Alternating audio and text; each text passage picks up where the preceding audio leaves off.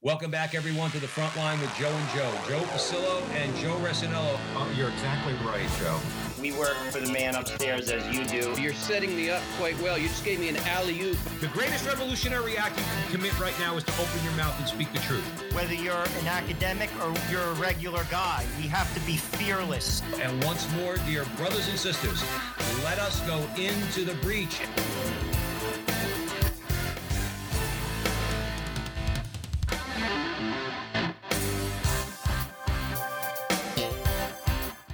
Hello again, everyone, and welcome back to the front line with Joe and Joe. Joe Pasillo, as always, joined by Joe Resinello. And once more, dear brothers and sisters, let us go into the breach on the Veritas Catholic Radio Network, 1350 on your AM dial, 103.9 on your FM dial, spreading the truth of the Catholic faith to the New York City metropolitan area. As always, we ask you, please download the app and share it with your friends. You'll have access to all of our station's content. And hey, if you like Joe and I and what we do, we have our social media show primarily at The Frontline with Joe and Joe on YouTube, The Frontline with Joe and Joe on YouTube. Like, subscribe, share, and do all that fun stuff. And today, we are definitely going into the breach, and we are very pleased and honored to be joined by John Finley and Deacon Patrick Lappert. And we're going to be discussing a new book out from Emmaus Road Publishing, Sexual Identity, The Harmony of Philosophy, Science, and Revelation, of which John Finley is editor and co-author. Now, some of you out there might know John and Patrick. Having said that, I want to give a brief bio. John Finley is the academic director at the Valor Institute in San Diego. He's taught at St. Thomas Aquinas College in California and is a member of the Aquinas Institute at Blackfriars Hall, University of Oxford. Dr. Finley has lectured and published on the nature of the human person, sexuality, phenomenology, and the thought of St. Thomas Aquinas. Deacon Patrick Lappert, who is a doctor, and he's been a physician and surgeon for almost 40 years.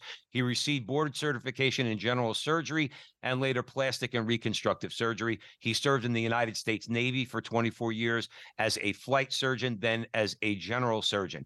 He founded a major wound care center as well as a craniofacial reconstructive team for congenital deformities at what was at the time the largest military hospital in the world. Now, Deacon Lappert was born into a Jewish family, but lived as an ardent atheist for most of his adult life. He had a conversion in his last year of training in reconstructive surgery. He was baptized and received into the Catholic Church at the Easter Vigil in 1995. He's been married to Patrice Ann for 39 years. Together, they've raised 6 children. He was ordained to the permanent diaconate by Bishop Robert Baker of Birmingham in Alabama in 2013, and he's been offering lectures and presentations on transgender surgery since 2014. So Deacon Lappert and John Finley, welcome to the front line with Joe and Joe, brothers.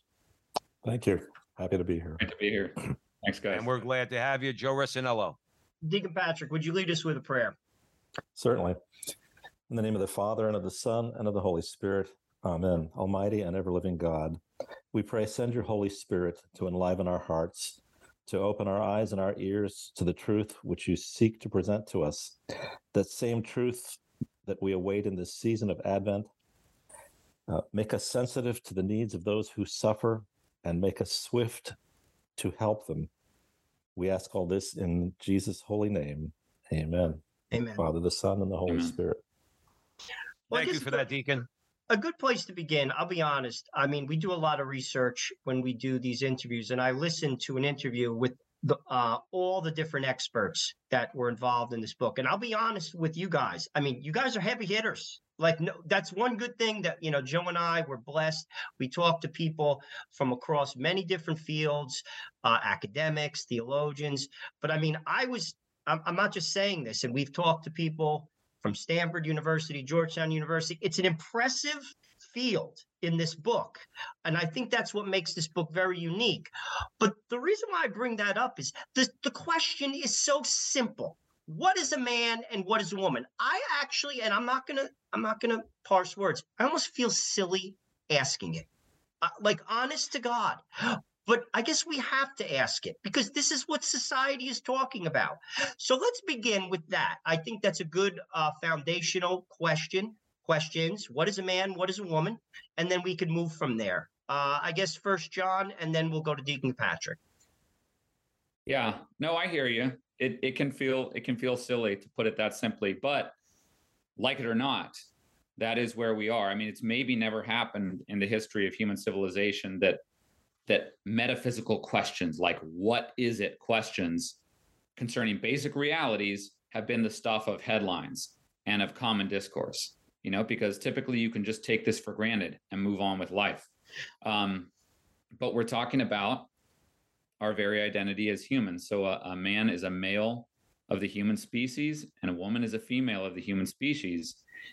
A lot's contained in that word human, of course. And this is where we get all the difficulty. In some respects, it's not our maleness or femaleness that's causing the problems here.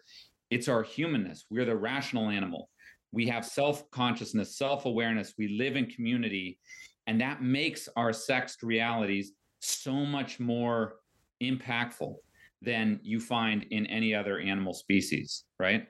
And so really the question has to do with humanness. And in some way, that's what the book is all about, coming at it from these different interdisciplinary angles.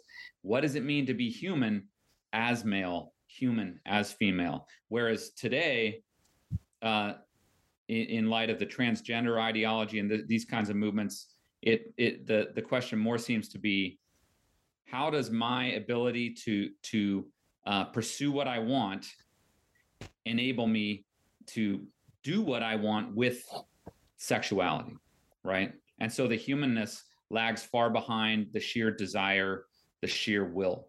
The acceptance of human nature just isn't in the equation here. Deacon Patrick, your comments. Well, first of all, I agree with you that I feel ridiculous sometimes when I give these presentations because I spend an hour and then some making a lot of obvious statements about obvious truths that I never thought as a physician surgeon I'd be having to review with people because these are self-evident truths. But I think what's at stake here is that this is an attack on the truth.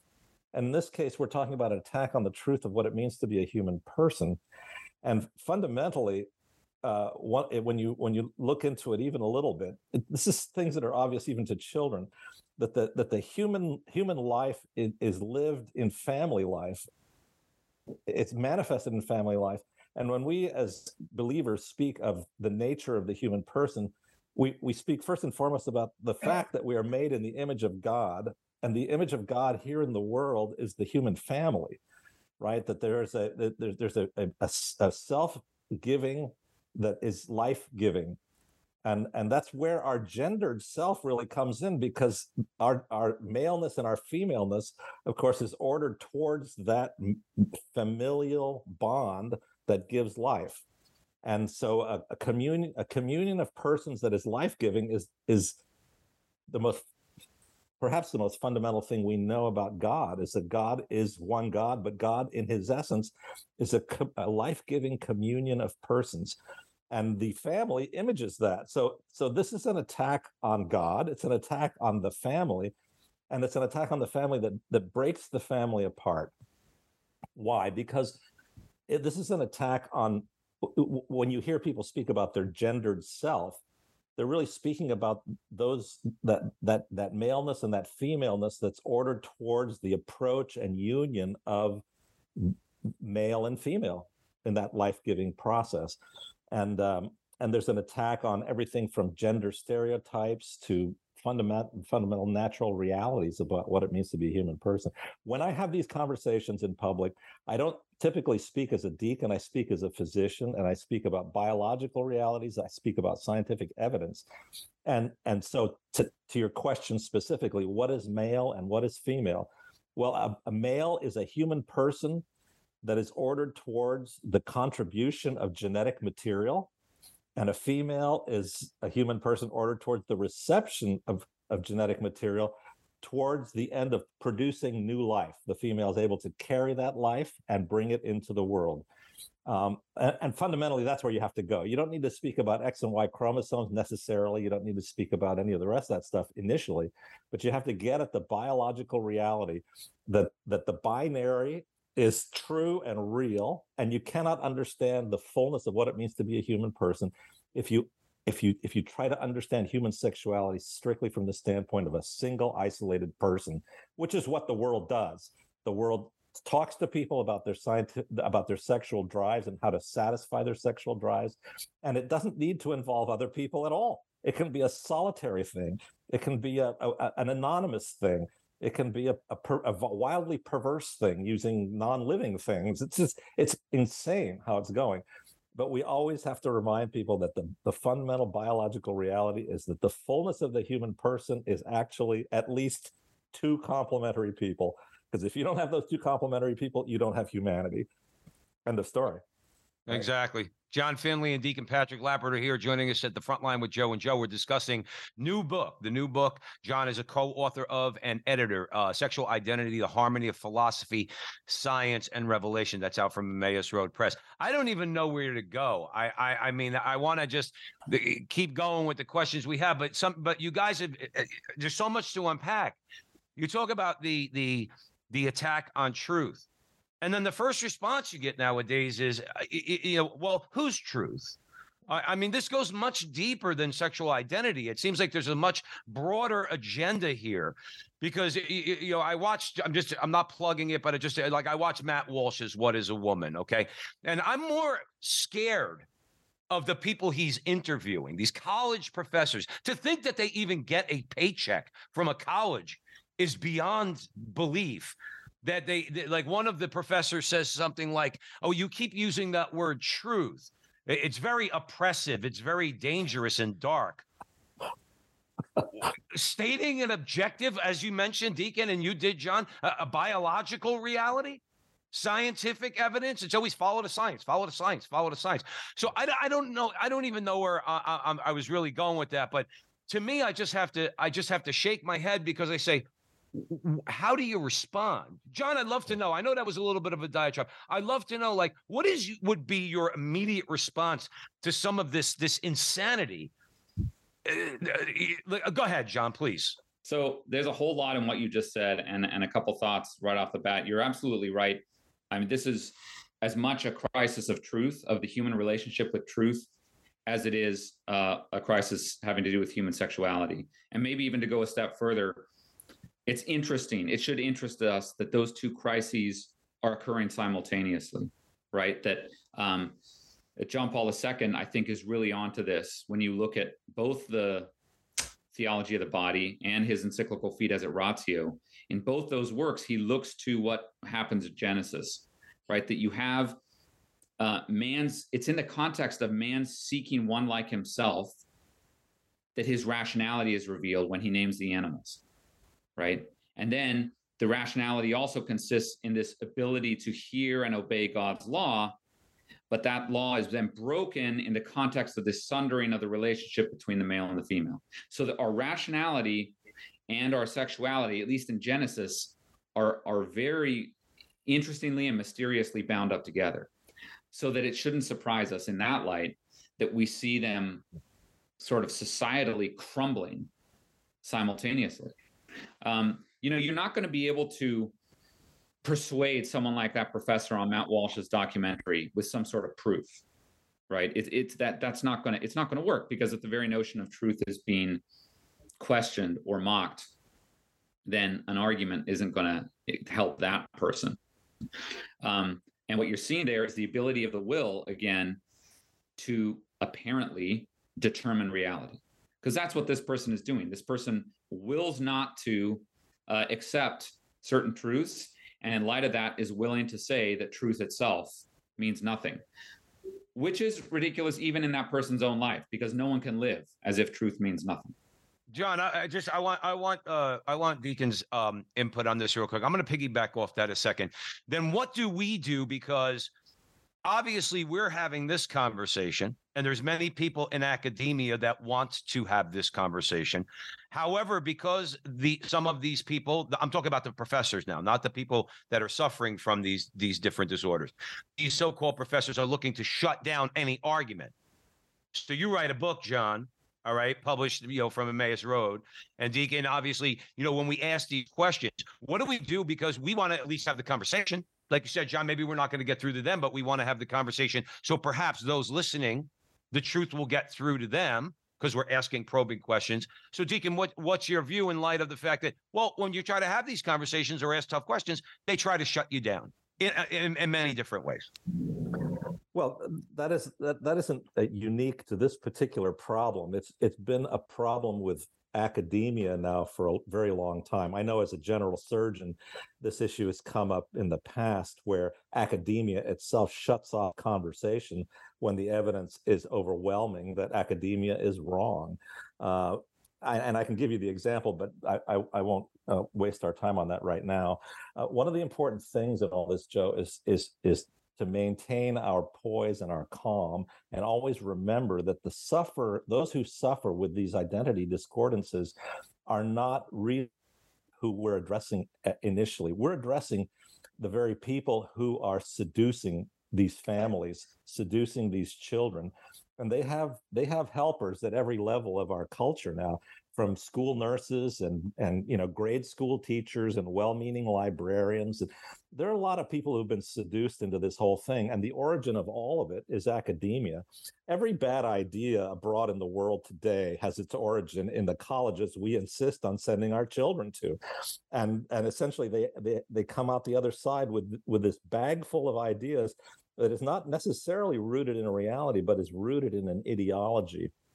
And I think the fundamental ideology at work right now is and it's very contrary to Christian thought, is the idea that what is wrong in the world is in the world, rather than what we have known all along, that what's wrong in the world is in the human heart, that the fallenness of human nature. So the one principle becomes a political battle of power and will, whereas the other one, the principle of fallen humanity, is an appeal to mercy and an appeal to charity and an appeal to inward reflection in humility. And that's a wildly different view of the world. One has to be based in the truth because it's based in the reality of Jesus Christ, who is the truth, right? The other one is basically a political construct that seeks to find all that is wrong is out in the world. Let us control the world and make the world like what we think it ought to be. And so that's really it couldn't be more opposite. It couldn't be more opposite. Right. One is based in humility and one is based in the exercise of the will and power. Yeah. Yeah, Joe Arsenault, I'm going to hand it over to you. We're discussing here at the front line with Joe and Joe, Sexual Identity, the Harmony of Philosophy, Science, and Revelation. That's out from Emmaus Road Publishing. John Finley is joining us. He is the editor and co-author, along with Deacon Patrick Lappert. Joe Arsenault. I want to bring it back to something that Deacon Patrick said, and then, John, I'd like you to comment on it as well. You basically said, when you were defining a man and a woman, that the two beings produce something, that is a child, and that's at its root of the definition. I think this is the root of this problem, because sex, the idea that sex produces a human being, is completely not in the conversation anymore. Sex is recreational. This is not just amongst like the homosexual or even the transgender, community, but in the heterosexual community, in the Catholic community. How many Catholics do you know? I went to Catholic school. I went to a Jesuit college, went to a Jesuit graduate school. Guys, I'm not pointing fingers, but I have eyes. They got married at 24. They have one kid. They have two kids. How'd that happen? How'd that happen? I got married at 43. I've been married 9 years. I have 5, and I lost 2 to a miscarriage. Am I doing something wrong? Sex produces children, and that is a Catholic worldview. That was a worldview that was pervasive across America. Judeo-Christian idea, gone. There is the beginning of the problem. John, first you, and then I'd love to hear Deacon Patrick's idea, because I think that's where it began. Yeah, I mean, it's a fantastic point, and it aligns with just what I mentioned earlier about how the first sin itself occurs in the context of the relationship between man and woman. That's how evil entered our world historically. Another good book on this, The Rise and Triumph of the Modern Self, by Carl Trueman, traces some of the problems that we're encountering now to, unsurprisingly, thinkers like Freud, who made us into a sexual animal primarily, not a rational animal. And even prior to Freud, some of the other romantic thinkers who had some really wacky notions on our sexuality. But yeah, we've been sort of prepared culturally for the transgender moment over the past many decades because of the way in which our sexuality has simply been sundered from the realm of what it is to be procreative. Now, it's also the case, of course, that sexuality is a deeply impactful and significant personal reality. And that's why I think Freudism was able to take hold, was able to take root. It's because it is something that's deeply meaningful in our lives. And so there can be this constant temptation to make of it, as C.S. Lewis says, make of it a god, make of it something in itself much larger than it really is. At the same time, of course, they're also diminishing the significance of it since they've lost sight of its connection to new life, to a new person made in the image of God. Deacon Patrick. I would only add one thing to that excellent exposition there, is that in addition to sundering the procreative meaning of human sexuality from its unitive aspects and breaking that apart, in the course of doing that, it has robbed men of the experience of the irrevocable vow, right? Because to enter into that relationship, because it's so freighted with the fact that there's a child coming as a result of it, it requires a level of bond, a level of commitment, a vow of perpetual fidelity that men used to enjoy. It made men what men were, and it obligated them to the care of these now two people, his wife and their child, and that's disappeared. It's disappeared now. Men do not grow up with the knowledge that at some point they're going to commit themselves irrevocably to the cause of life, to the cause of human life, which is your wife and your children. That it was something that virtually every man enjoyed.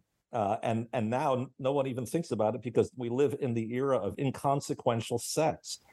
And it's become, it hasn't become the entry point for that commitment. It's become just a playground for dissipation, and that's has a terrible effect on men. In addition to all the other terrible things that are happening to men, like the loss of vocational life that most men used to enjoy as part of their self-giving for the good of their family. There's a lot at stake here, but at the beginning, just as Dr. Finley was saying, is this separation, this sundering of the fundamental biological meaning of the human sexual embrace, from its realities there. I guess. Oh, go ahead, John, please.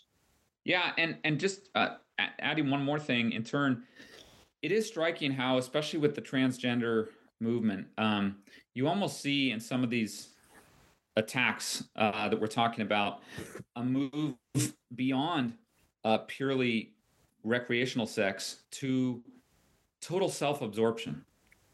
I don't even necessarily mean that at the conscious level, but isolation, right? You can't help but think that in the lives of many of these people, there's not much by way of an active sexual partnership or relationality, especially once you've gone through some of these surgeries and things like that, which means there's a choice for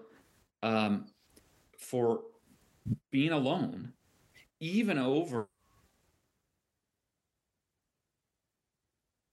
or just a relentless pursuit of sexuality.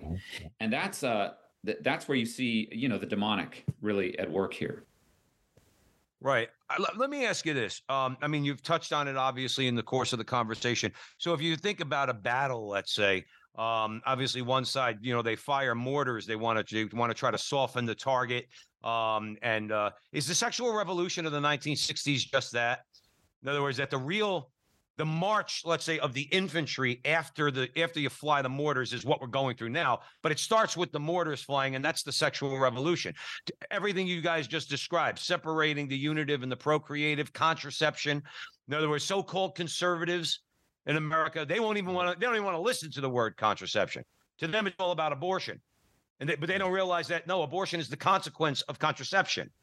Because we can't even have these conversations. Most people, and this is where I'm going, most people, because of sexual liberation, they probably take an indifferent attitude towards those suffering, let's say, from gender dysphoria and some of these other things, because they themselves are living a sexually liberated lifestyle, either through contraception or adultery or whatever the case might be. Am I off in that, Deacon? I'll start with you.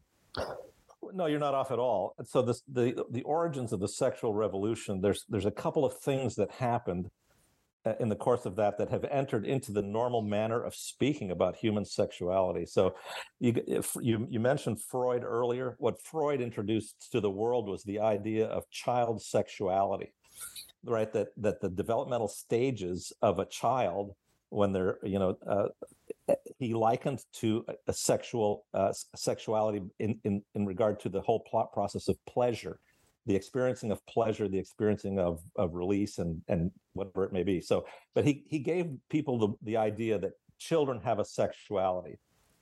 And that's a dreadful thing to give to the world. The other one is from one of his contemporaries, a physician by the name of Wilhelm Reich, who is from Austria. And he's the one who introduced this whole bioenergetic means of speaking, this sort of godless energetic process that basically drives humanity in what Dale Hudson called the hydraulic principle, that pressure builds and eventually you got to release it, kind of thing. And so the world lives that way now, that people feel a sexual impulse and they got to release it or it's going to make them sick. And that even children experience this in pregenital levels of sexual development, according to Freud. And so all of that taken together makes for a worldview in which, first of all, sexualized children are now being addressed by adults other than the parents about sexual matters, the sexualizing of children. And it makes them very inward gazing because they're constantly being sort of asked, well, what is your sexuality? A child who has no capacity for sorting a question like that out, it drives them into the world of the digital media asking that very question. So it leads to the formal public sexualization of children, which is a very, very horrible wound to inflict on children. Because as you know, as good Catholics know, there's a phase in the life of every child from about age 3 up until about puberty that is ordered towards the development of their capacity for chaste love. Children prefer the company of children that look and sound like them. So boys prefer the company of boys, girls prefer the company of girls. And in that, they learn how to think outside themselves and to think at times sacrificially. It's sometimes involved in sports, it's sometimes involved in other activities. But the idea is that they learn love that is non-sexual, which of course, as we know, is an anticipation of heaven, right? Chaste love is an anticipation. Chaste love in this life is an anticipation of eternal life. And so that is what the world is destroying and poisoning right now by sexualizing children with this Freudian idea and telling the world that you got to do this because of this bioenergetic idea. I mean, we had a Surgeon General under Bill Clinton who thought it would be a good idea for all public school to teach children how to masturbate because of this bioenergetic idea. Yeah. Deacon, let's leave it there for a second. We have to take a break. Okay. You know, if Dante was writing the Inferno now, these people would have their own circle of hell. Dante would probably have to add one. I'm sorry to sound that way, but you can't do this to children. So we're discussing Sexual Identity, the Harmony of Philosophy, Science, and Revelation. That is the new book out from Emmaus Road Publishing. John Finley is with us. He's the editor and co-author, along with Deacon Patrick Lappert. So you're at the front line with Joe and Joe on the Veritas Catholic Radio Network. This is a fantastic conversation. So stick around because we have another segment. We'll be right back. Catholic radio works, and now we have it here in Connecticut and New York. It's been seen around the country that there's no better tool for evangelization. Where there's Catholic radio, the folks who listen deepen their faith, families are strengthened, parishes and communities flourish. So, let people know you're listening to Veritas, tell your friends to tune in, and let's make an impact here for Jesus and his church. This is Steve Lee for Veritas Catholic Network. Joe and Joe Pasillo and Joe Resinello. We are way in the breach today on the Veritas Catholic Radio Network. We're discussing Sexual Identity, the Harmony of Philosophy, Science, and Revelation. John Finley, who is the editor and co-author, is with us here, along with Deacon Patrick Lappert. And you're listening to us at the Veritas Catholic Radio Network. Joe Resinello. In New York City, guys, under Mayor de Blasio, a law was passed that said if you misgender somebody, you could be fined $250,000. I could say this. I have never met anyone that has been levied against, but that you could look that up.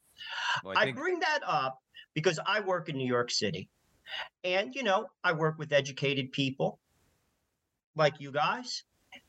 We cannot have this conversation. You cannot have this conversation. You cannot even question it. I work with men in their 60s, accomplished men who send out in their emails their pronouns. And I say to myself, they don't believe that. There is no way you're going to tell me that this guy who's been working in banking for 40 years believes that. But he has to. And he goes along.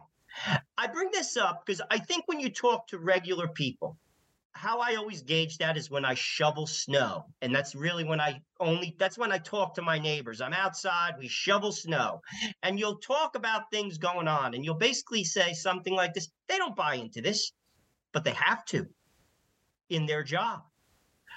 Basically, I guess what I want to throw out to you, first, John, and then Deacon Patrick, how do Catholics navigate this? Because I'll be truthful with you, clearly, and we've talked to a number of people on this subject, this does not comport with Catholic teaching. How do you navigate this? Do we go into the hills like the Maccabees? I mean, are we getting to that stage? It scares me, to be honest with you. It sincerely does. I have a young family. I sometimes wonder, how am I going to work in this world? John, first you, then Deacon Patrick. Yeah, no, I hear you. It's a tremendously important question. I'm one of the interesting things, and I know Deacon can speak to this with greater firsthand experience, is just the fact that we're already seeing, even in the legal realm, pushback against some of this kind of thing, especially when it comes to the people who are being most affected by something like the transgender movement, the people who have experienced some of these surgeries and therapies, that they're filing lawsuits now, and there's a recognition that's starting to spring up of a deep harm doing that's gone on at the hands of medical and legal experts, and so there is that. But at the same time, you can't count on those victories, and it seems to me, Joe, that as ever, we have to be prudent. We have to be innocent as a dove and wise as a serpent, as Christ says. I don't have firsthand experience of these kinds of problems myself, so I'm not able to be of much help when it comes to particular situations. Deacon, what do you think? Well, so the use of pronouns, the compulsory language that is being given to us is certainly a manifestation of what the nature of this is about. Because if you think about it, language is supposed to reflect truth and reality, and that language is not there to deceive, and yet the language is being manipulated in order to deceive. What Dr. Finley was talking about, the course of these legal interventions and things, what's bringing out is the utter failure of transgender medicine and surgery. And at the heart of that failure, Europe has found out, and is now acting, is that social transitioning, including the use of pronouns, is not in the service of the child or the young person. It's a different matter when you got somebody who's 45 years old and suddenly decides they're the other sex, and they insist on that. I mean, that's a different kettle of fish.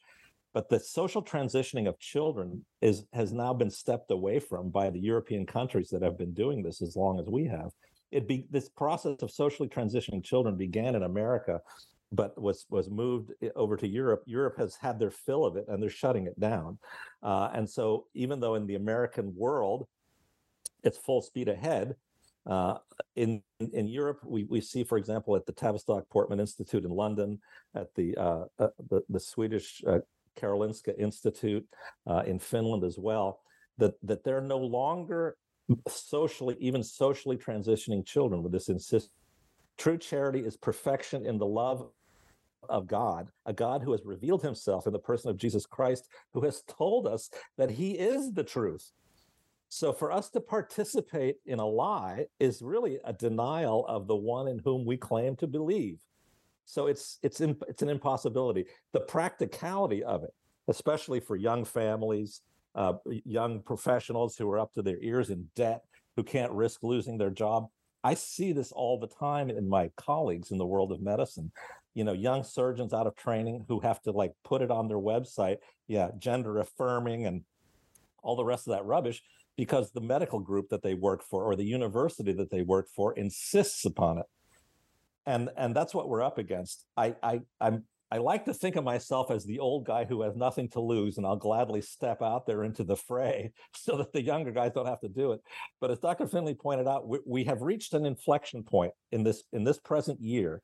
We've reached an inflection point where there's so many legal cases moving through the courts in the United States that are presenting the evidence from Europe that the American academia can no longer claim that they have a lock on the truth. Because are they claiming that they're more intelligent than the British medical system, right? The Royal College of Surgeons, the Royal College of Physicians, pediatrics, past president of the Royal College of Pediatrics, basically came out and said transitioning children is harmful to children. Okay, if you want to claim that you're doing the right thing by children in a court of law in the United States, you're either perjuring yourself or you are ignorant of the world literature. Pick one. And there are many cases working through the courts right now where that's coming to the fore. And as the horrible fruits of transgender medicine and surgery are realized, and it's just a matter of time, we're starting to see it now, the number of cases in the public law are going to be legion and irrefutable. And it's all let it happen. Let it happen, Amen. Deacon. Amen. Let it happen. Let it work its way through the court. Joe Resinello loves to say on the show all the time, money moves the dial. Start costing them money. Amen, brother. Okay, now we wish they would hear the truth. We wish that we could convert these people, okay? Sure. Having said that, if that's not happening, start costing them some serious money. I want to make a comment on that, and I'm going to hand it over to Joe. People think that we're the big bad Catholic Church just wants to control people's lives. Okay, we could have a whole several-hour conversation on who is trying to control who in this whole thing. Okay, but Joe and I covered a story, and you gentlemen probably know it. A young lady in Canada, 21 years old. She had a double mastectomy when she was, I believe, 16. Okay, she was counseled by counseled by a doctor and a psychiatrist to go through this gender transitioning surgery. Okay, 21 years old. She's lost a tremendous part of her womanhood. All right. Now she's out there saying, I was lied to. No one advised me on this. No one asked what my mental state was. No one asked what my level of maturity was. They just said, go ahead and do it. And now I'm paying the price for it. My heart was in my hand. I was nearly crying on the show because who helps that woman? Now that she's a young woman, who helps that woman when these people lied to them? And that's why I said, Deacon and John, in other words, start costing them money. Then see if that doctor or that counselor next time around, all right, for fear of a lawsuit, doesn't give some really, really bad information to some minor, some young child, or some let's say, just recently post-pubescent teen. That's my little diatribe, because we are the ones that are loving in this situation. Go ahead, Deacon. You've hit on one of the central elements that's going to decide those cases in the court of law. It's the element of consent. The obtaining of consent from a child, first of all, is a non-starter. And yet that is what drives the whole intervention of affirmation, is the subjective life of the child. There's no medical diagnosis. There's no diagnostic process involved in it at all. The child speaks the words, I am the other gender, and everybody has to jump. And everybody jumps right to social transitioning, medical, hormonal transitioning, and surgery. And no one along the line has a diagnostic test that can predict the likelihood of a good outcome, the likelihood of, have you selected the patient correctly?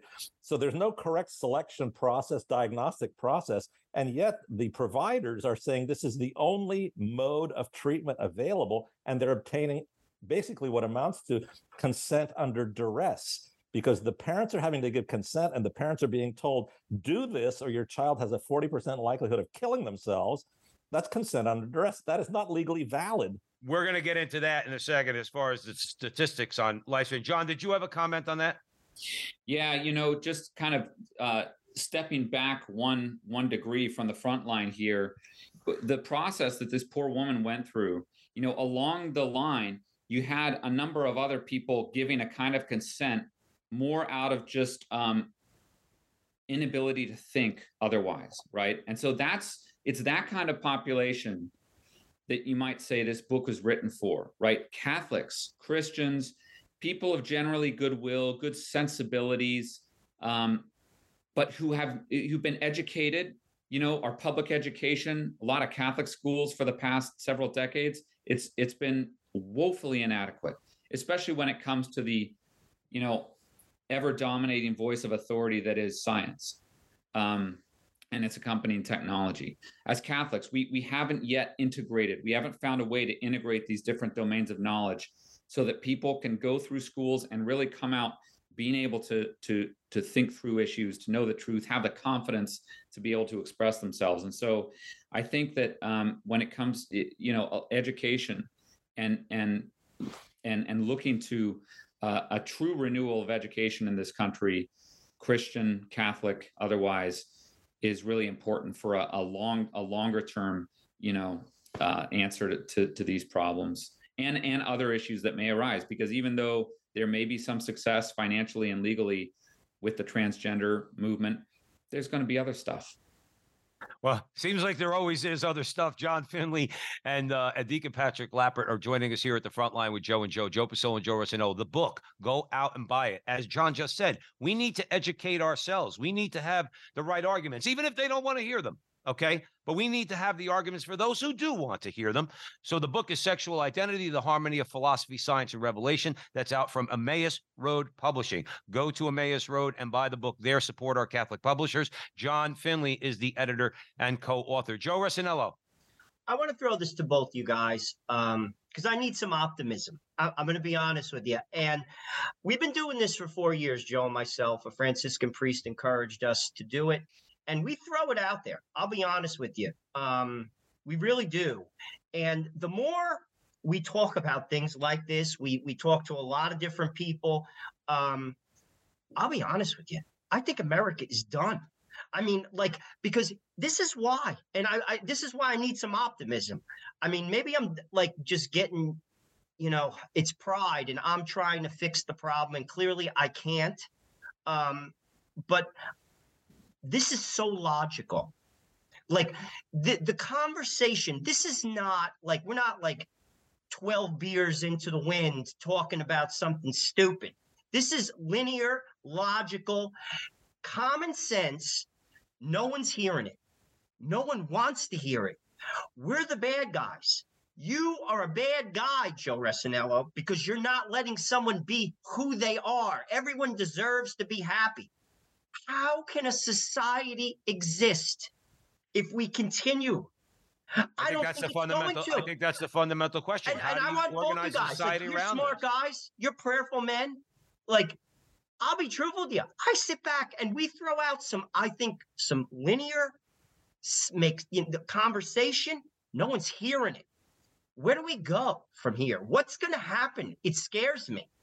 Well, let me just jump right on that, Joe. First of all, it is in the nature of transgenderism that it functions on a delusional thought.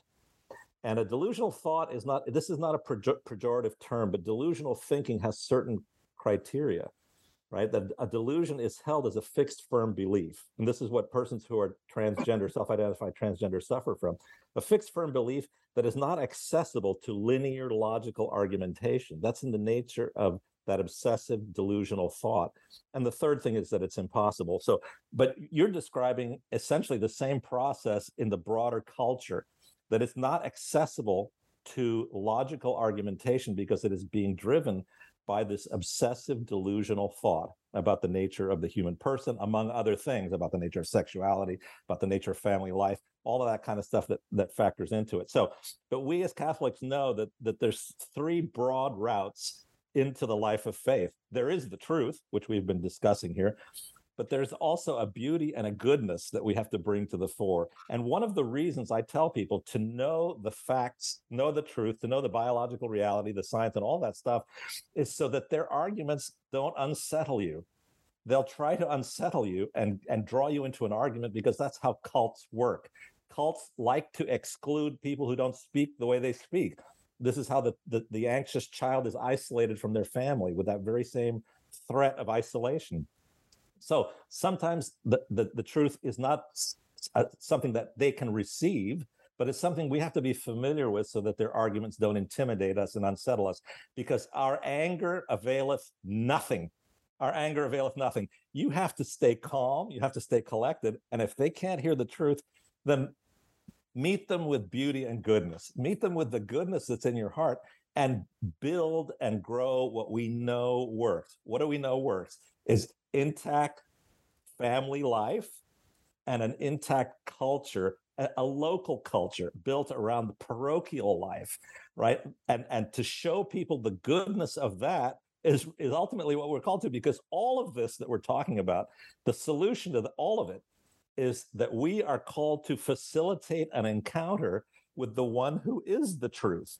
Whether or not they're listening to his words, they're going to see his beauty and they're going to see his goodness. And eventually, God willing, their hearts will be softened and they will receive truth. But in the meantime, perhaps the better thing to offer them until they can hear the truth is the goodness and the beauty of the life lived in the sacramental world that God wants us to live in, right? He's given us the means. He's the physician of souls.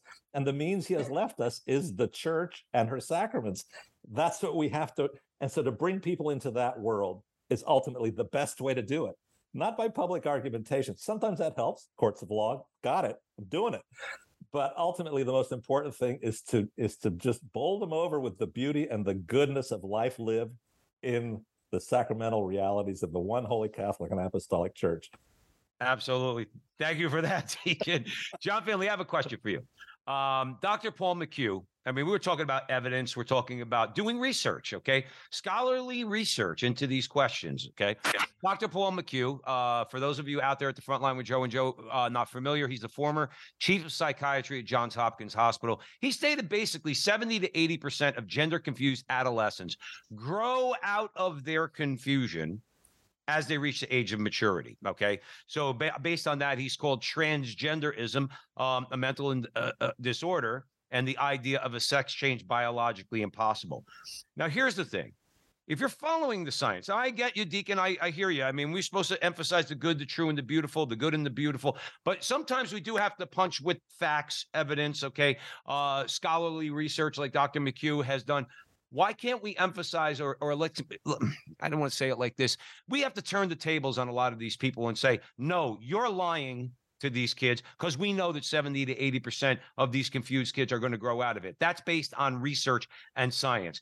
Why are we so afraid to do that, John Finley? Why are we so afraid to push back in a loving way, but to say, no, we're not going to allow you to touch these kids? Under the law, we're not going to allow you, because we have the research to show that what you're going to do is going to be very, very harmful for them. Why are we acting so cowardly in our society?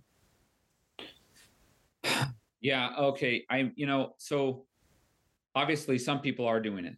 I know our colleague, Patrick, right here at the highest courts of law has been offering this sort of testimony, and in the medical industry, and there are others too.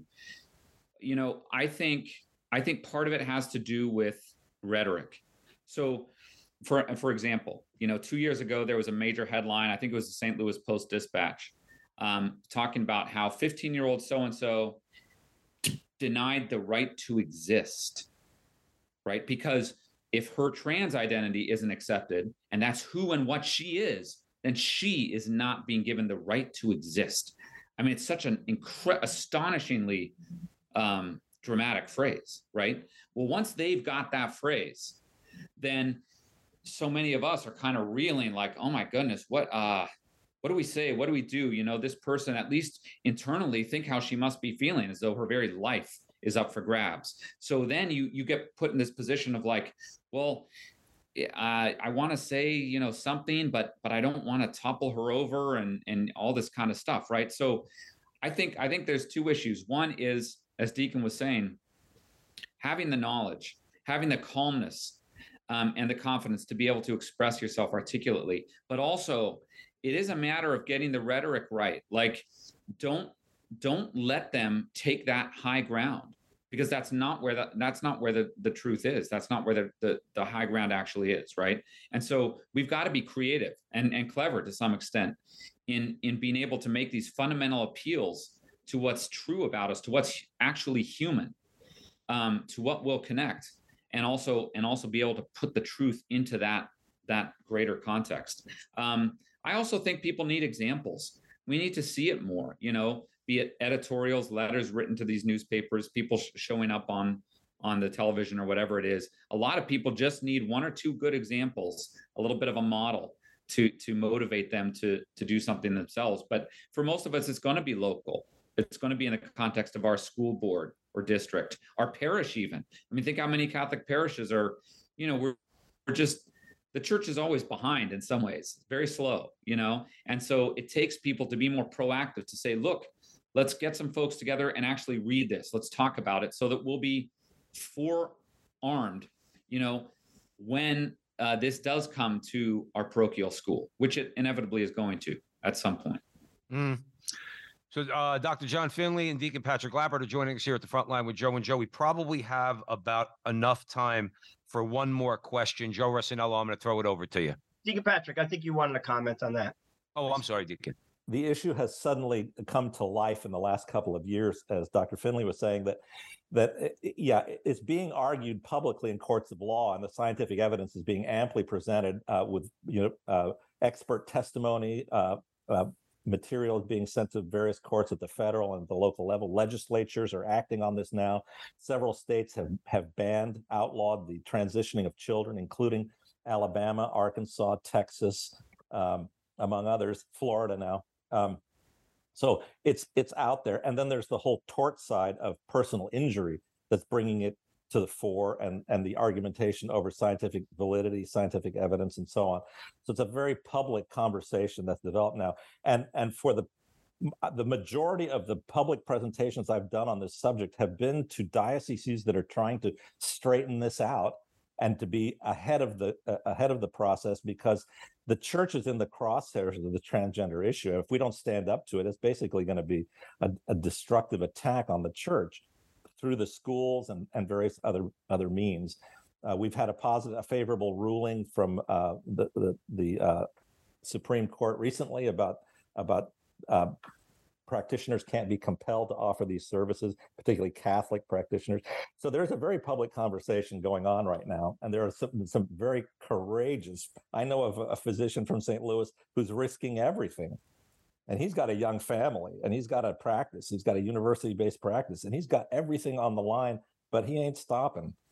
So it's... No, right. Thank you for that, Deacon. Joe Rossinello, we only have a couple minutes. I want to just piggyback on what Deacon Patrick just said, basically, regarding particularly that physician in St. Louis who basically risked everything. You mentioned that physician in St. Louis that risked everything.